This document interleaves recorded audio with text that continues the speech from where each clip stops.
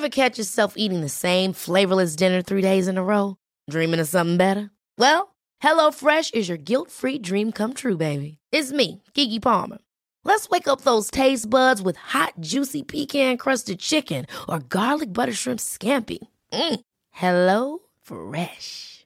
Stop dreaming of all the delicious possibilities and dig in at HelloFresh.com. Let's get this dinner party started. Hey, it's Danny Pellegrino from Everything Iconic.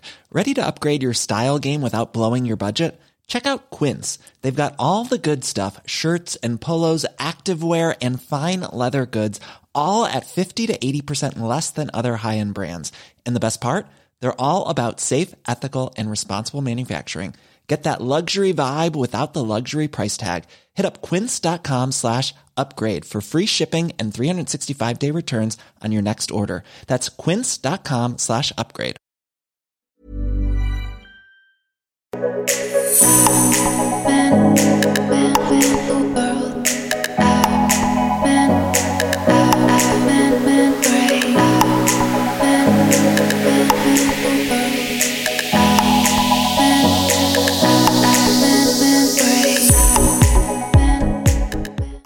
Hej och välkommen till Mommos podcast. Idag så har vi en gäst. Han är polis och heter Göran Stanton. Välkommen hit. Tackar så mycket. Hur mår du? Jag mår bra. Härligt.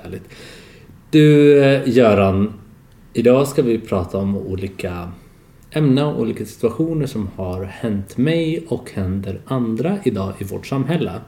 Och det händer både i Sverige och internationellt. Men det viktigaste tänker jag att var kan man börja där man är och bor och vem man kan hjälpa. Så jag vet att många som lyssnar på det här, så tror jag faktiskt att de får en större bild utav själva hela vad det gäller. För det är lite ovanligt för vissa att höra där det är män som slår män kanske. Folk inte pratar om det så mycket. Och sen att hatbrott ska vi prata om också. Gå in lite mer närmare på vad det är. Jag vill att du förklarar för mig vad din position är och vad du gör och vilket arbete du gör både ideellt utanför polisstationen samt ditt resande runt i Europa där du får vara kommunikatör. Så om vi börjar med din tjänst där du är polis idag. Jag är polisinspektör och jag jobbar som utredare på hatbrottsgruppen i Stockholm. Och alla hatbrott som begås i Stockholms län hamnar på vår avdelning. Vilka, är det ganska blandat? Är det LGBT-community snackar vi om eller är det ganska blandat i olika hatbrott? Hatbrott, det är ju då finns ju inget juridiskt lagstiftning som heter hatbrott. Det är en straffskärpningsregel. Och motivet att kränka någon är på grund av ras, etnicitet, etnisk ursprung, trosbekännelse, sexuell läggning eller annan liknande omständighet som man tar in könsidentitet och könsuttryck. Då ska det vara en försvårande omständighet när man bestämmer straffet då. Och 74-75% är rasistiska och 2015 så var det 9% av de anmälda hatbrotten var mot sexuell läggning, mot HBT-personer. Okej, men hur vanligt är det att göra en anmälan? Vi har ju 2015 års siffror då, så i september kommer 2016 års siffror då var det 7000 polisanmälda hatbrott. Är det i Stockholm eller hela Sverige? I Sverige, och det var cirka 1700-1800 i Stockholms län då. Men tittar vi då att väldigt många avstår från att anmäla av olika anledningar då, så man tror då vissa grupper 90-95%. De anmäler inte att de är utsatta för hatbrott. Varför tror du att de inte anmäler? Det är olika anledningar. Det kan ju vara, till exempel är man homosexuell. Då kanske man inte är öppen med sin sexuella läggning. Går man då och gör en polisanmälan och det hamnar i domstol, då kanske man blir outad där. Det kan vara en anledning att man inte gör det här. Vem är det som outar? Det är ju då, man tar ju upp brottet. Vi säger att 2 personer av samma kön, 2 män, har hållit varandra hand. Och sen hoppar man på dem och slår ner dem bara för att man inte tycker om homosexuella män. Ja. Och det här tas upp då. Om en av dem inte är öppen av det här, då kommer man ta upp det här rättegången på olika sätt. Och sitter man då med väldigt religiösa föräldrar, då kan man inte gå och göra en polisanmälan. För rädslan är att man ska bli outad domstolsförhandlingen då. Jag kan faktiskt relatera till mig själv för att under perioden 2007, 2008 och 2009 då var jag ihop med en kille som har en utländsk bakgrund.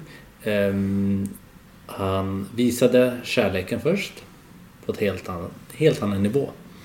Till slut så blev det en maktnivå där att jag slutade jobba heltid, var tvungen att flytta in till honom, inte ha så mycket kontakt med familjevänner, relaterade till slut att han höjde handen x antal gånger och försökte ta självmord för att jag ska vara kvar i det förhållandet.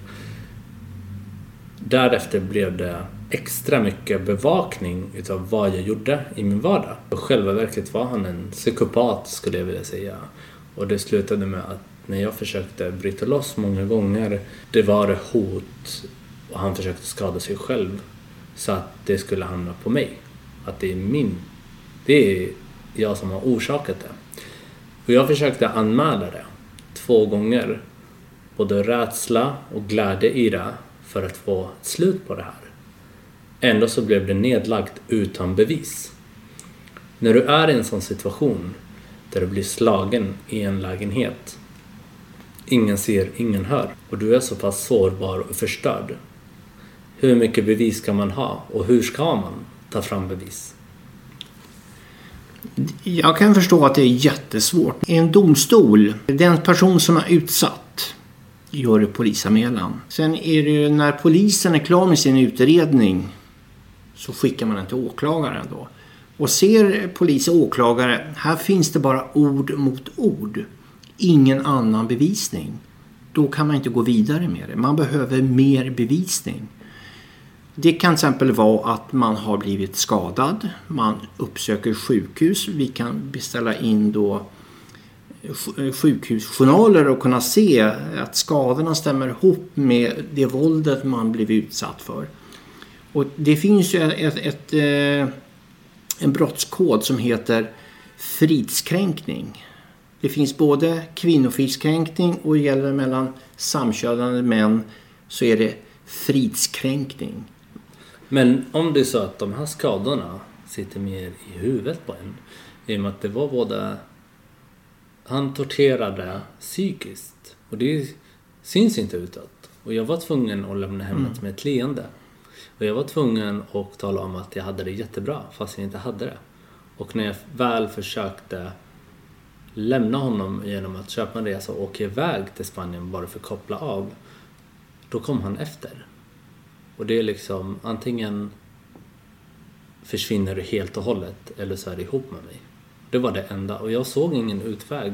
Och jag kände mig väldigt att polisen kunde inte göra någonting fast jag förklarade tydligt vad som hade hänt. Och kunde ha vänner som bevis.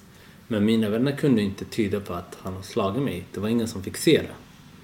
Och det är det som jag menar, hur kan man bevisa psykiskt? I det här brottet och fridskränkning, då är det då att då kan man gå tillbaka. När började hoten? När började ofredande? När började misshandeln då? Det kan ju vara en längre period och genom att det är olaga hot, misshandel, ofredande och sånt, då blir det en fridskränkning. Annars är det ju misshandel eller olaga hot. Men bygger man ihop de här, då blir det en fridskränkning.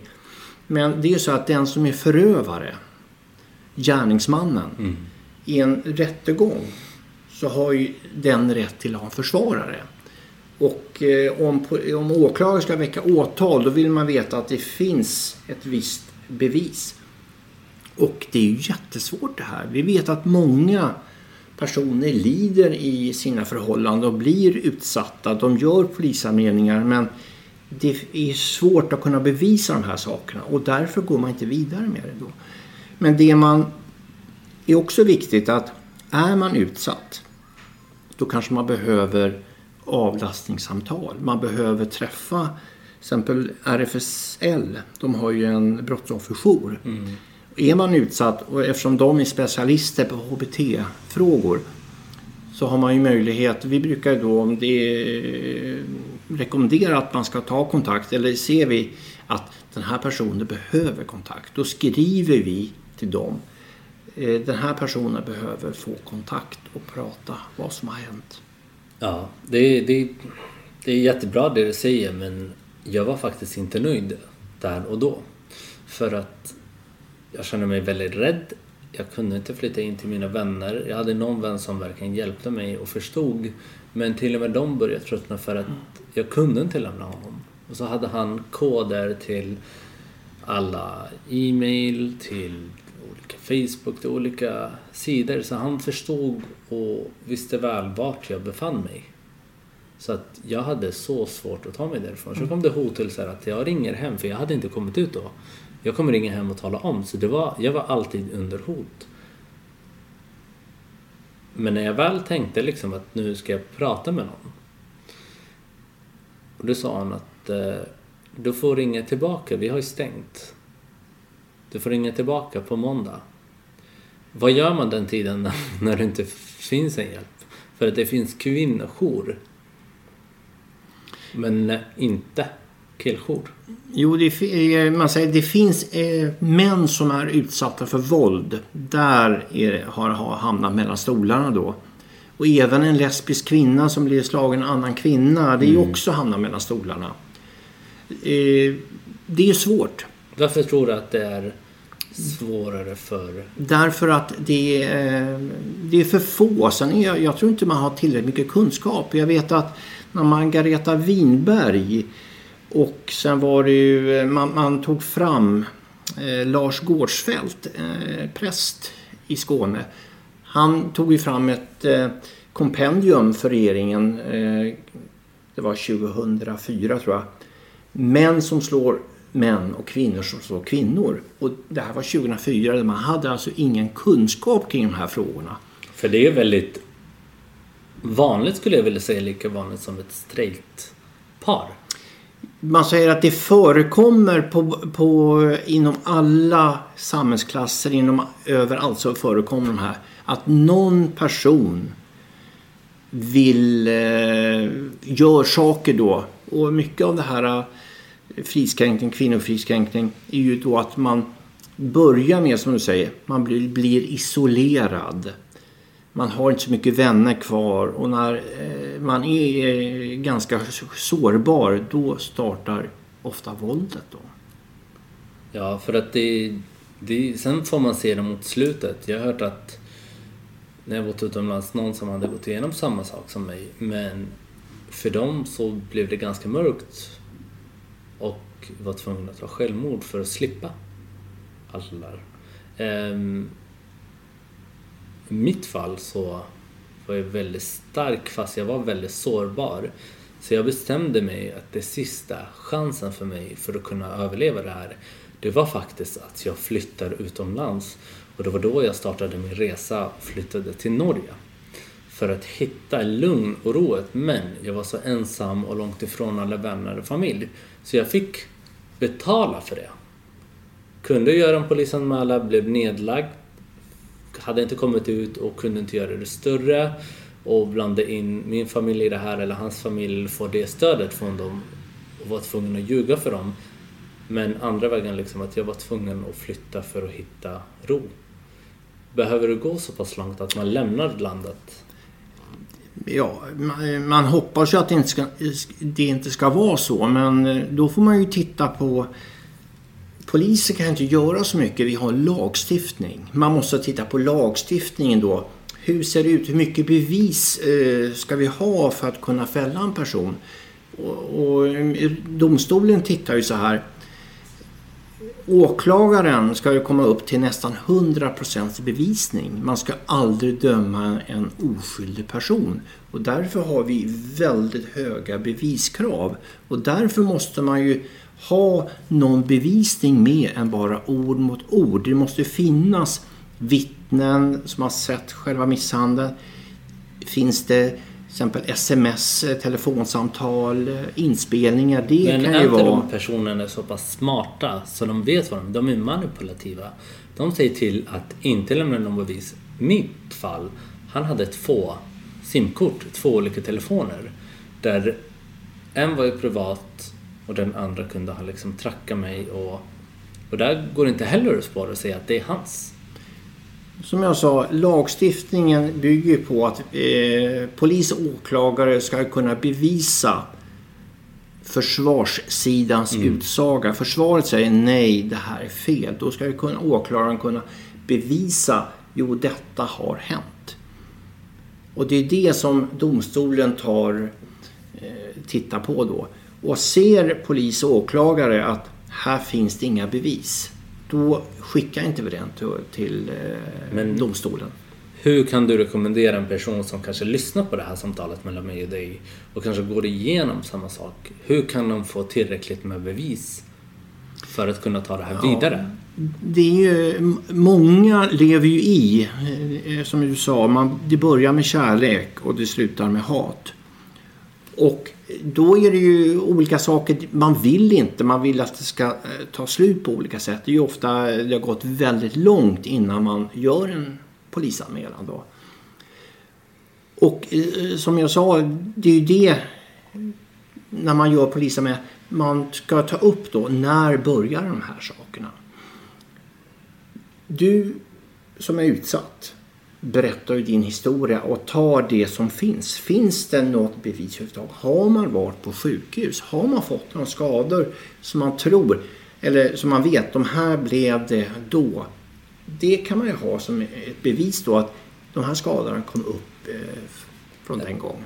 Men skulle en inspelning bevisa, en ljudinspelning, kunna vara ett tillräckligt bevis också? Ja.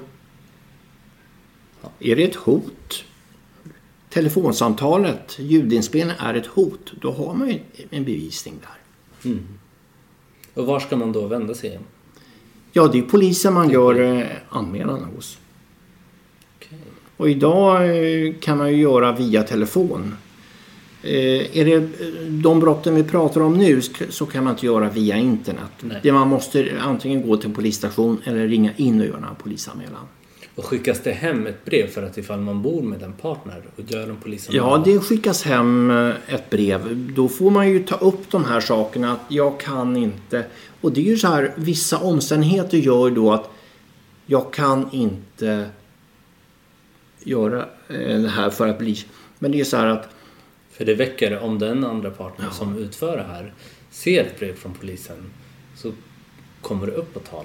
Det här kan ju också vara, om man säger, som jag sa, vi pratade om hatbrott förut. Att många avstår från att göra anmälningar. Och det är på grund av rädsla? Det är rädslan av att bli utsatt igen. Vi säger att du blir utsatt av din granne.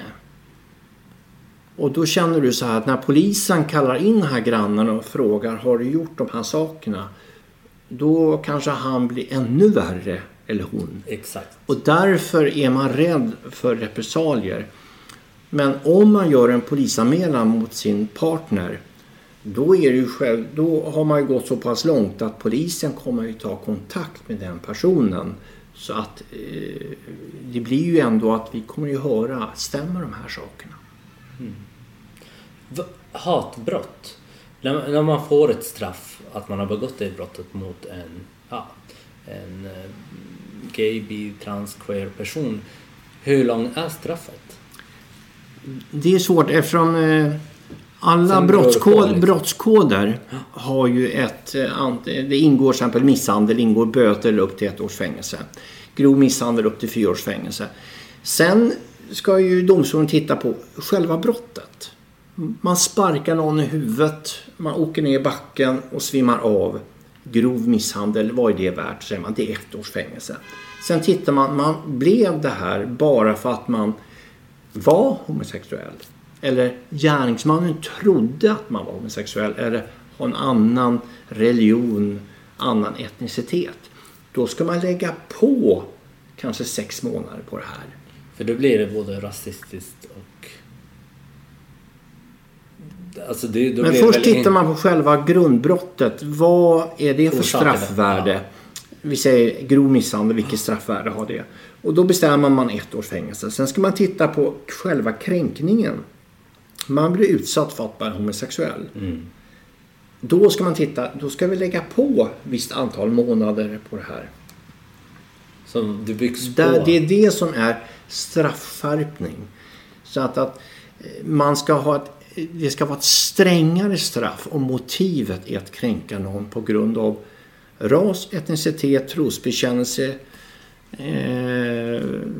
etnisk kulturell bakgrund, sexuell läggning eller könsidentitet, könsuttryck. Då ska det vara en försvårande omständighet, alltså strängare straff. Kan man önska dem livstid? Man kan önska, och ofta det är inte då, vi hade ett fall faktiskt. Jag var inte med och utredde det. Det var mina kollegor som gjorde det, och det var en serie.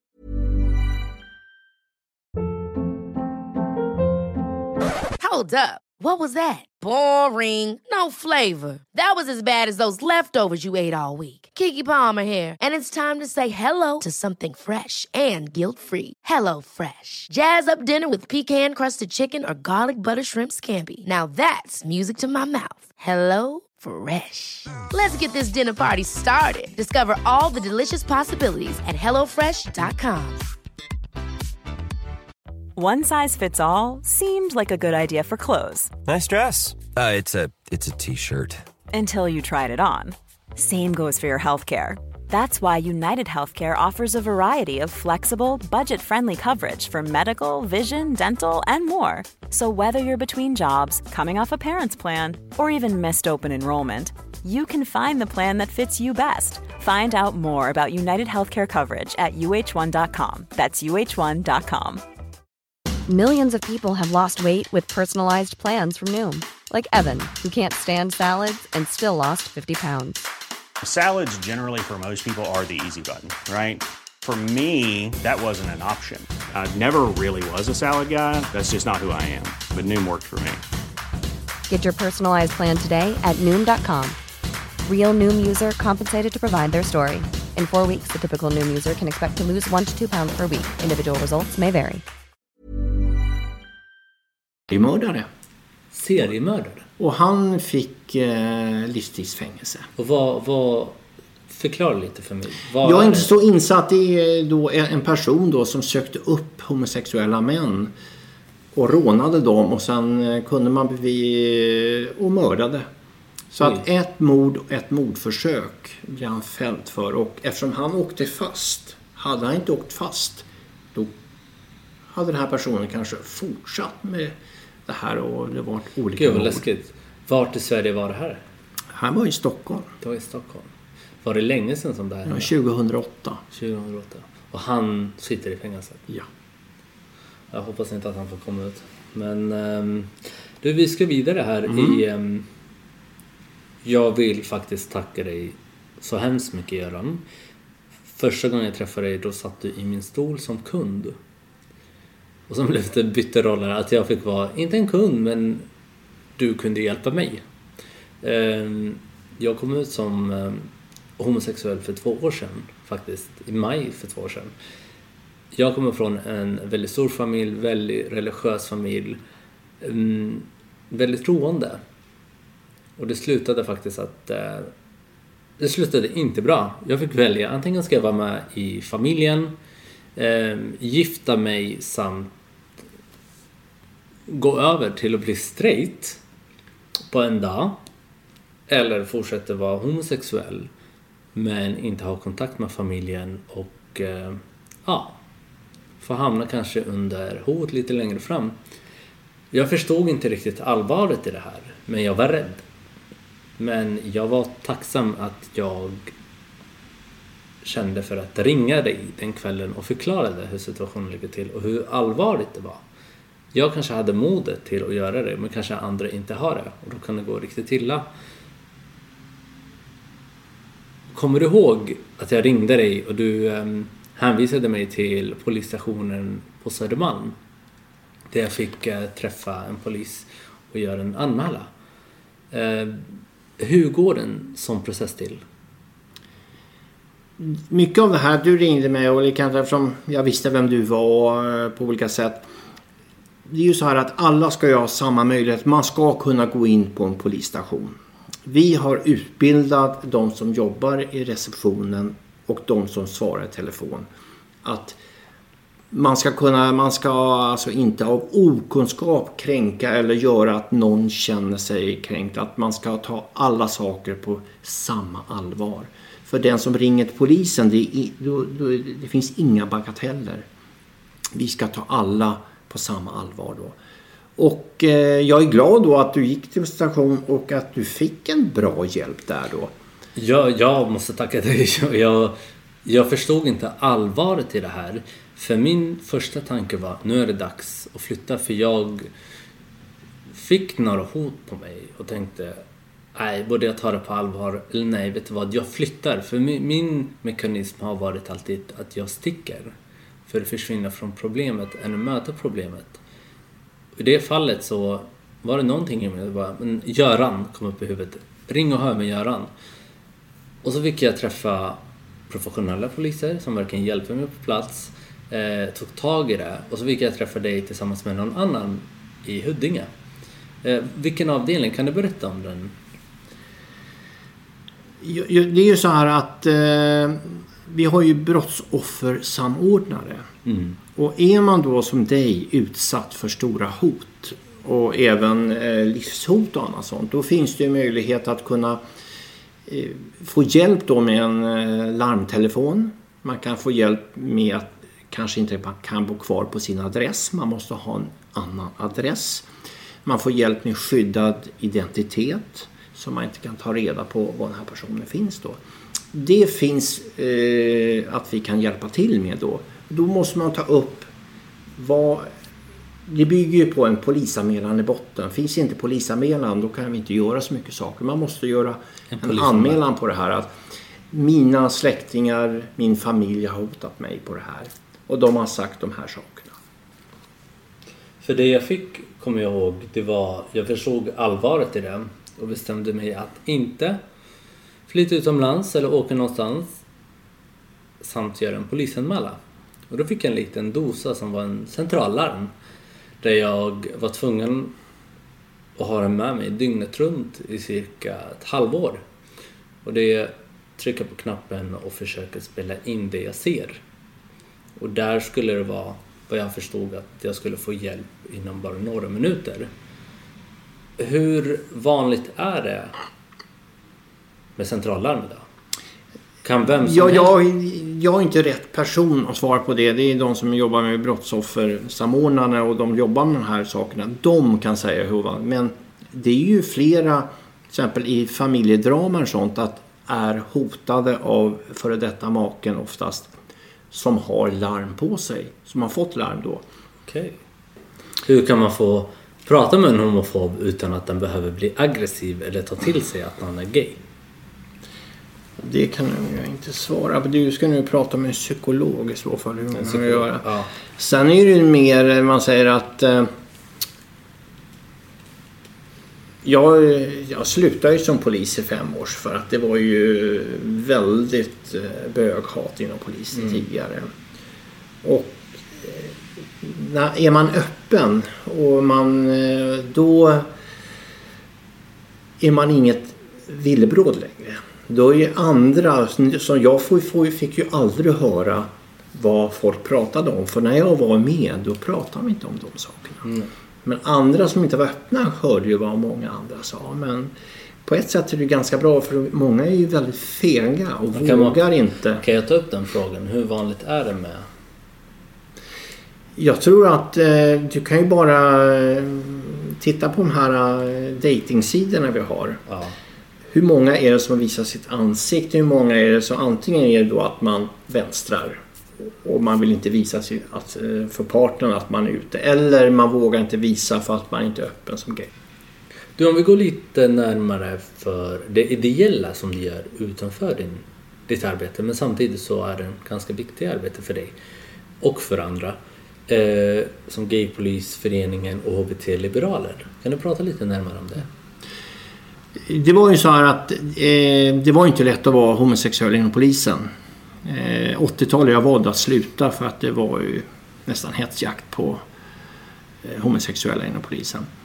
Jag sa upp med 87 och blev återanställd 92. Sen 95 har jag varit öppen som gay då. Sen 99 så jag och några kollegor, vi startade upp en förening som heter Föreningen för gaypoliser i Sverige. Och det blev ju ganska mycket uppmärksammat i media, och från början var det ju väldigt många som tyckte det var fel. Varför ska man behöva det? Men tidigare har ju varit journalister och frågat, vi vill prata med en gaypolis. Då har man förnekat att det finns inga homosexuella inom polisen då. Tragiskt. Ja, sen när vi startade föreningen så visade det sig att det fanns ju. Och med den då började vi samarbeta med RFSL. Vi samarbetade med andra organisationer för att öka vår kunskap. Vad är egentligen HBT-kompetens? Vad är det man behöver veta på olika sätt?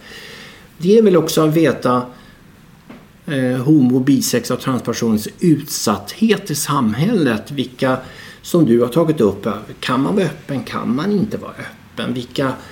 Vilken hjälp kan du få? Nu vet man om att RFSL har en brottsofferjour som man kan ta kontakt med, och de inom ett dygn ringer upp och försöker få ett möte och prata om sina upplevelser på olika sätt då. 2004 så var jag och några kollegor, vi var inbjudna till Amsterdam. Den nederländska polisen arrangerade den första hållna gaypolisseminariet i Europa. Och under det seminariet så startade vi European Gay Police Association då. Så att från 2004 har man jobbat internationellt då, framförallt Västeuropa. Det är väldigt få i Östeuropa som kan vara öppna då. Så att jag var i Polen 2010 det var ju första gången man hade en Europride utanför Västeuropa. Det var i Warszawa 2010. Hur var det? Det var intressant att vara där. Det var på vilket sätt? Par tusen poliser som bevakade paraden. I Stockholm har det ju varit att det är några hundra poliser som bevakar 50 000.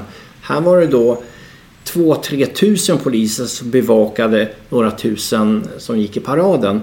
Wow. Där är ju skillnaden. Och där träffade jag Agneta Berliner, hon riksdagsman för dåvarande Folkpartiet, nuvarande Liberalerna. Och efter det så nominerade hon mig till HBT-liberaler då. Och de hade då en Europasatsning som jag tyckte var intressant. Det var då att man ska ta kontakt med riksdagsmän, kommunpolitiker, ambassader i olika länder och medverka på framförallt Östeuropas Pride då, för att visa att vi hade solidaritet med de här landet, att vi har kommit längre och vi måste stödja de här länderna också. För ni är väldigt aktiva under Gay Pride. Oh, ja. Det har jag lagt märke till, och det känns så tryggt och skönt. Och så är både poliser på paraden, politiker, olika föreningar från sjukhus till... Alltså för mig så känns det mer tryggt att gå i det. Och det är jättebra att ta det vidare till andra länder. Och jag har ju pratat med flera heterosexuella poliser. För de sa, när de såg att polisen gick med i paraden, då kände de att då kunde de tänka sig bli poliser också. Så att reklam för att polisen är mer open-minded organisationer också. Och det är normaliserade. Ja. För att annars så tänker man, är det gay så kan det inte spela fotboll. Det kan inte vara polis. Nej. Och det skapar en oro. Oh, ja. Du, oroligheter i Tjetjenien har vi läst om nu ganska mycket i olika medier, där de har en koncentrationsläger. Jag har aldrig hört det, och det är första i vår värld. Ja, kanske koncentrationsläger kanske första, men jag vet ju, då tittar vi på flera afrikanska länder som har då dödsstraff på homosexuell handling. Vi har Iran som har dödsstraff på homosexuell handling. Du har flera länder som har det. Men Ryssland som Tjetjenien tillhör har ju varit då i ett europeiskt land. Och sen vet vi ju då att man har ju skärpt, man får ju inte prata att samkönad är ett alternativt sätt som att leva i ett heterosexuellt förhållande. Där har ju Ryssland blivit väldigt hårda då. Men intressant är då att vad ska man göra på olika sätt? Sen vet vi ju att det finns ju väldigt modiga människor i Ryssland. Fast man inte får jobba med de här sakerna så jobbar man med de här sakerna ändå. Och det jag tycker är bra att det blir uppmärksammat att från början då att man kan, som här regnbågsfonden som finns. Som man har möjlighet att gå in och stödja med ett bidrag. Som hjälper de ryska aktivisterna och hjälpa de som har flytt från Tjetjenien. Och visst var det Jonas Gardell, rätta mig om jag har fel, det var Jonas Gardell som startade det.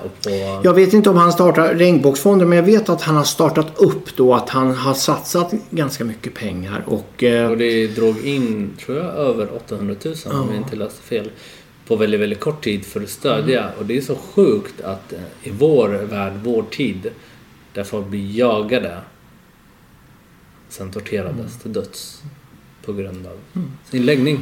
Vi kan ju titta på Europa, EU. Rumänien, Lettland, Cypern var det ju, när de ansökte om att kunna bli EU-medlemmar i början på 2000-talet, så var det illegalt med sexuell handling i de länderna. De var ju tvungna att ta bort det här från sin lagstiftning. Det är ju inte så länge sedan. Det är alltså 15-16 år sedan det hände. Och tittar vi på att vad är det, 78 länder i världen är det illegalt med homosexualitet. Väldigt mycket Asien, Afrika som har fortfarande illegalt. Men hur kan man få stoppa det som händer i Tjetjenien just nu? Ja, det är väl mycket att det skrivs om det och att olika regeringar tar upp de här sakerna, som svenska utrikesministern tillkallar ju Rysslands ambassadör och talar om vad man tyckte om de här sakerna. Du Göran, jag är väldigt glad att ha dig här. Tack snälla för all svar och all hjälp som du har hjälpt mig, och hoppas att de som hör oss tar till sig det, som verkligen behöver hjälp. Och är det någonting som är i fara så får man anmäla det och säga ifrån. Tusen tack för din tid. Tack själv. Och jag hoppas att vi ses på rätt sammanhang. Inte i polisstationer. Det är alltid roligt att kunna ses på positiva sammanhang. Men det är ju mitt arbete att även träffa folk när det inte är tråkiga saker har hänt. Ja, då är vi tacksamma över. Ha en fantastisk dag. Ja, du också. Vi tackar alla er där hemma som lyssnar. Eller på jobbet. Eller på bussen. Jag heter Momo och vi hörs och ses snart. Puss och kram. Hej.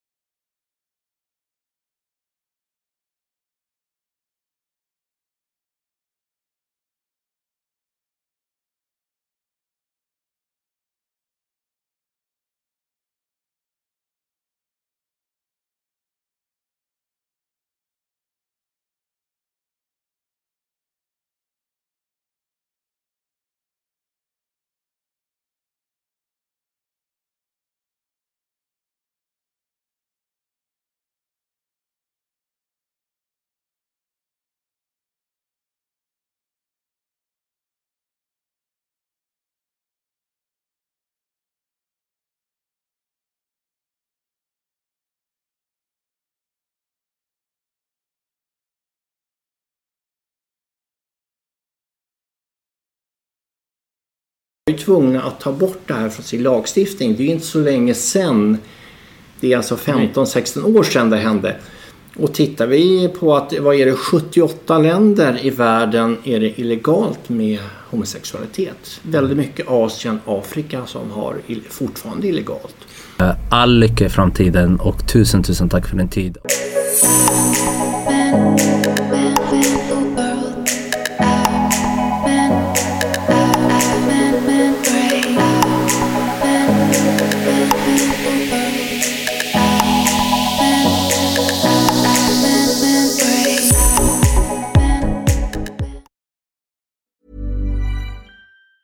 Ever catch yourself eating the same flavorless dinner 3 days in a row?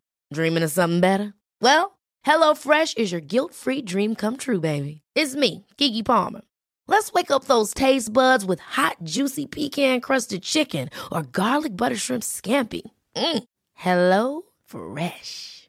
Stop dreaming of all the delicious possibilities and dig in at HelloFresh.com. Let's get this dinner party started. Even when we're on a budget, we still deserve nice things. Quince is a place to scoop up stunning high-end goods for 50 to 80% less than similar brands. They have buttery soft cashmere sweaters starting at $50, luxurious Italian leather bags, and so much more. Plus, Quince only works with factories that use safe, ethical, and responsible manufacturing. Get the high-end goods you'll love without the high price tag with Quince. Go to quince.com/style for free shipping and 365-day returns.